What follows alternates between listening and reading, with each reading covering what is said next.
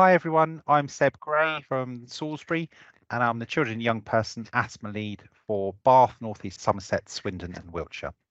Welcome to today's Ask About Asthma podcast about vaping in children and young people.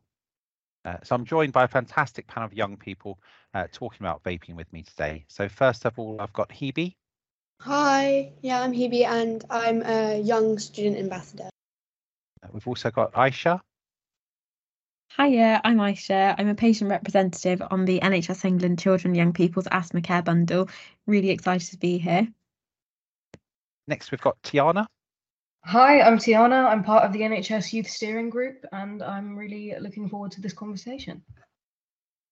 And last but not least, we've got Mariam. Hi there, my name is Mariam and I'm a recent law graduate. I have lived experience of asthma care and I was diagnosed as a child. I'm also passionate in ensuring young people have a say about matters affecting their health. Fantastic. So first of all, I'd like to know from you guys, who has tried vaping and do you know people who vape? Tiana.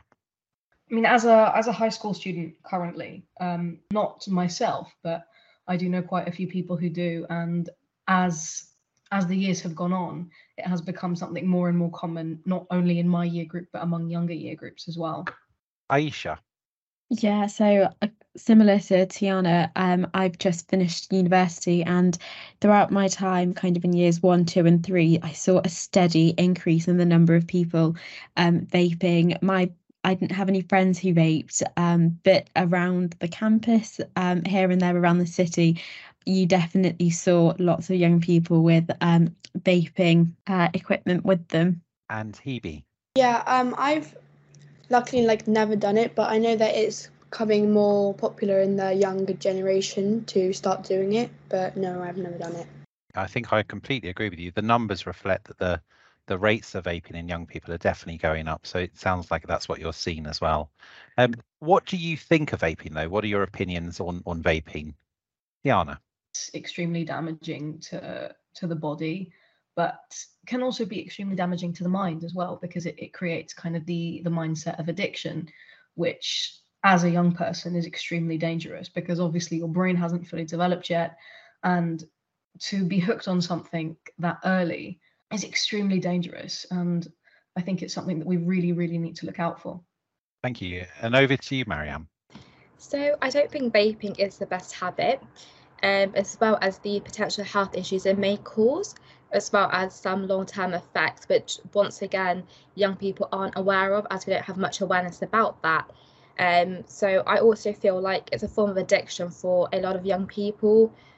So whether they're stressed or university, college, things like that, they just turn to vaping. I think that's kind of like an escape. And Hebe. Yeah, I feel like not many young people know the effects of vaping and what it can do to your health, and I just feel like it needs more awareness because maybe they're just not well educated on the effects of vaping.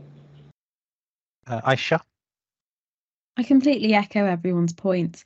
I think for me, there's an element of young people thinking that vaping is almost a better alternative to smoking, and it's almost that kind of fallback onto something else that potentially may not be as harmful because, like Hebe just said, young people don't have the awareness of the potential health implications that come alongside vaping. Thank you. But why do you think that more and more young people are starting to vape? Diana.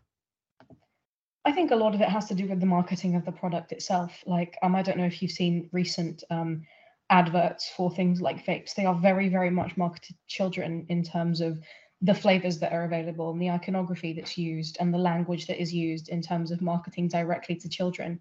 And drawing upon a point that was made earlier, it's almost provided as an easy way out in terms of stress, in terms of social interaction and things like that. It's almost popularized as a form of socializing now, which I think is extremely dangerous. And you can be somewhat the loner if you're not vaping in a group, which can pressure people to start. But I think altogether it's a combined effect of peer pressure, the marketing specifically towards young people, and kind of seeing it as an easy way out for stress and school stress and exam stress.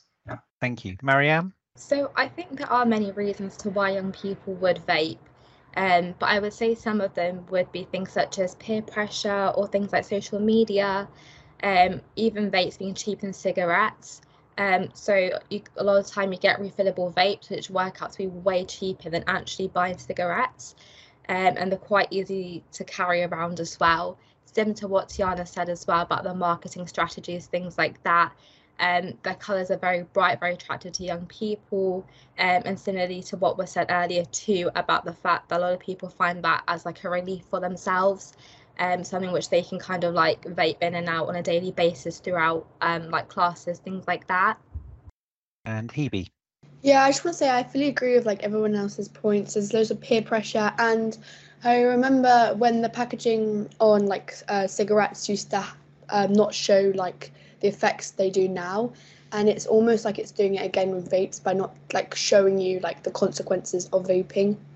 So you've all spoken about your worries about the effects of vaping. And there are some countries around the world who have been much, much stricter. So countries like Australia, Singapore, Malaysia, they've all implemented some much stricter legislation to make it harder for people to get e-cigarettes and vapes. What do you guys think of that? So one thing I would say is that I feel like in the UK we should have legislation like that. So for example, like when I was in university, I would have students sat right next to me vaping, and that would literally be indoors. So I think having some form of like enforcement rules, how it is with cigarettes, and you're not allowed to smoke them indoors, would be quite helpful.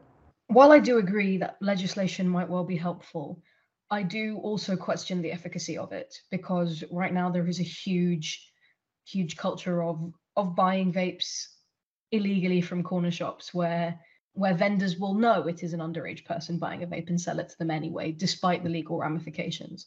So I think those people and those vendors need to come under more scrutiny in order to really crack down on it and really eliminate it. But I don't think it's just the legislation that needs to change. I also think it's the attitude towards vaping that needs to change as well.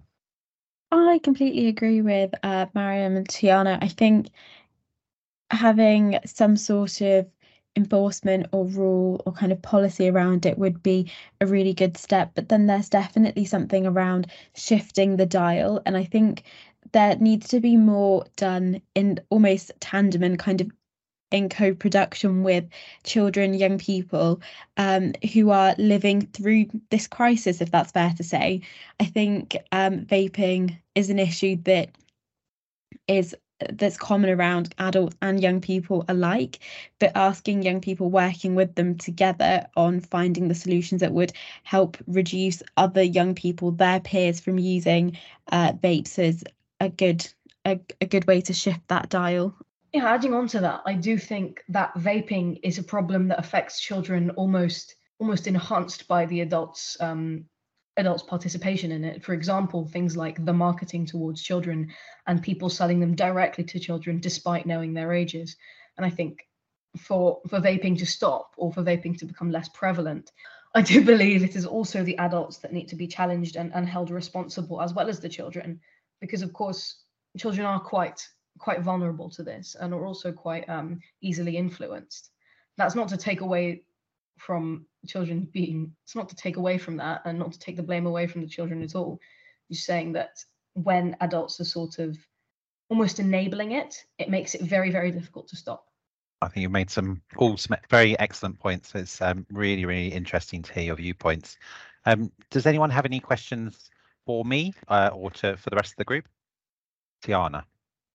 Should I be worried about people vaping around me? Because obviously it's become a lot more prevalent. I live in the middle of London, and you see them around and you see smoke around, and it can get very polluted and you can start coughing a lot. And should I be worried about that? And should I be worried about the effect of that on my health?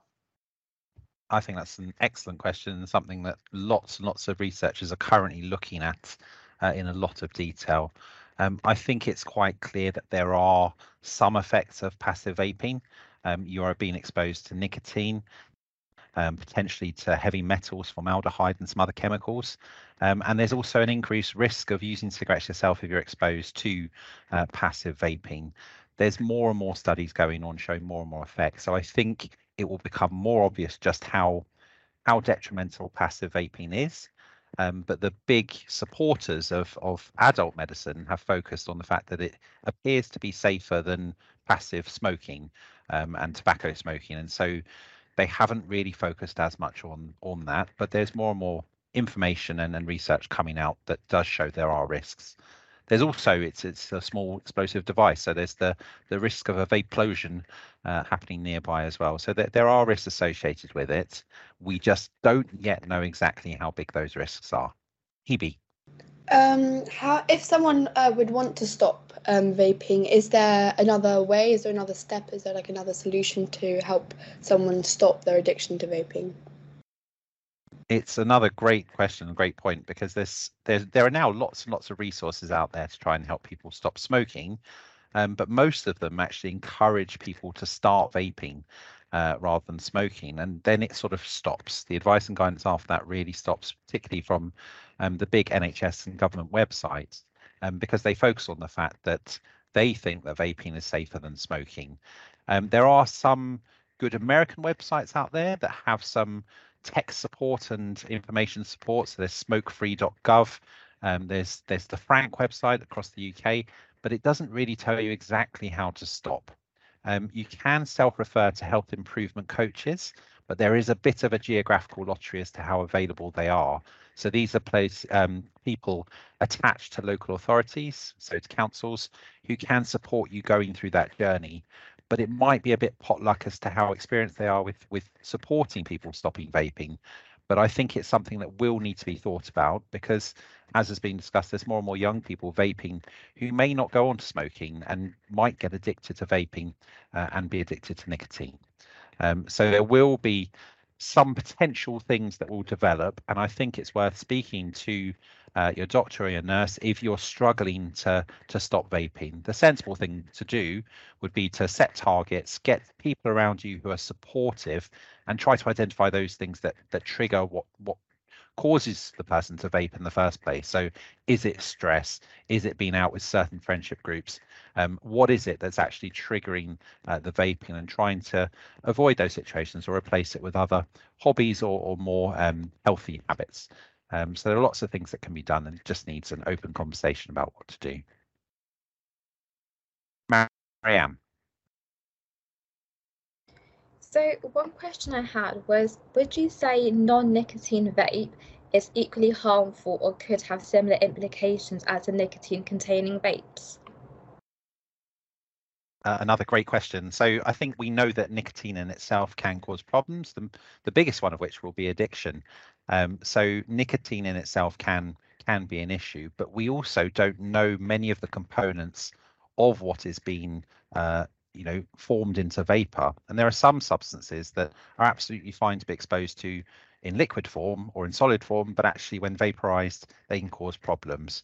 So it's something we do need to be aware of, and just be careful, because we don't know all the details. I can't tell you for definite at this stage that it's safer than with nicotine. It's something, because we don't know that, and we know it will cause some damage. And if you're sending vaporized things to sort of deep down into the lungs, there are going to be changes, there are going to be consequences. So we just need to be aware of that, and ideally just avoid any young people starting vaping in the first place. Aisha. I'm really keen to hear your thoughts on how you think schools could better support young people in stopping vaping and in preventing young people from vaping in the first place. I think from a really young age, the most contact that a child or young person has is with school, with an educational institution, their teachers, and it can be a real beacon of knowledge.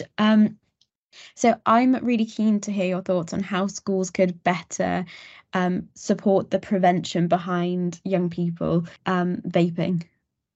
Another great suggestion as one way of tackling it, and that's prevention in the first place.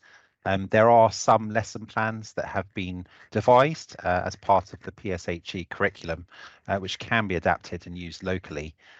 There's a big movement with the children, young person asthma deliverables nationally, in terms of trying to get schools designated as asthma friendly, and there's some overlap with talking about vaping and smoking in this. So I remember going to school and watching a cigarette burning and filling up and turning cotton wool completely black, and it stuck with me. And it's something that we don't currently have the same thing for vaping. And it's something that will need to change and be developed. And I think it's something that would be fantastic to have young people drive that change and find out exactly what they want as part of that education package. Because it's mentioned about what you see in the shops at the moment. I did a quick Google search of the most common flavors: killer custard with a K, unicorn frappe, strawberry crunch, blue frost by Propaganda the Hype collection.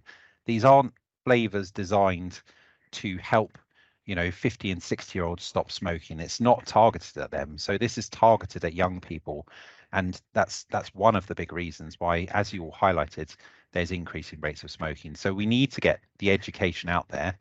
How we do that in a way that young people want, it's key to work with you guys to try and get those messages out there in a friendly way that doesn't make people feel stigmatized, but does stop them from doing it in the first place. Does anyone else have any other questions or comments? Tiana.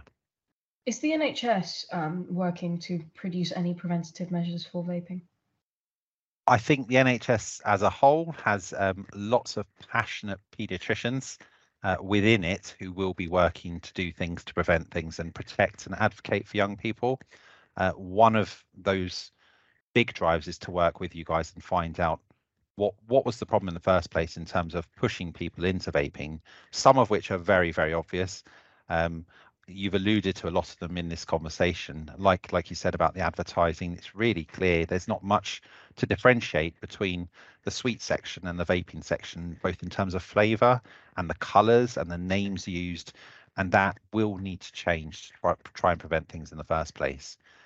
The NHS does focus a lot on trying to prevent harm, and I think the big push has come from the adult world to try and help people stop smoking. Vaping has been pushed as a way to do that. This whole area, this whole focus for us is talking about young people. So we're not so much focusing on the adults. What we want is to try and prevent young people starting vaping in the first place, because it feels like the messaging needs to come in two parts. One, to try and help people get off cigarettes, but secondly, to stop people vaping in the first place. And we absolutely need to do a bit more and get more of a balance to the messaging out there so that children and young people are included and considered with everything that we do. I don't think we've got the balance completely right yet, but there's lots of us who are trying to rebalance things. So that brings today's episode to a close. A huge thank you to Aisha, Hebe, Mariam, and Tiana for joining us. Thank you for listening, and please do visit the Ask About Asthma webpage for more podcasts, videos, and to view the full schedule for the week.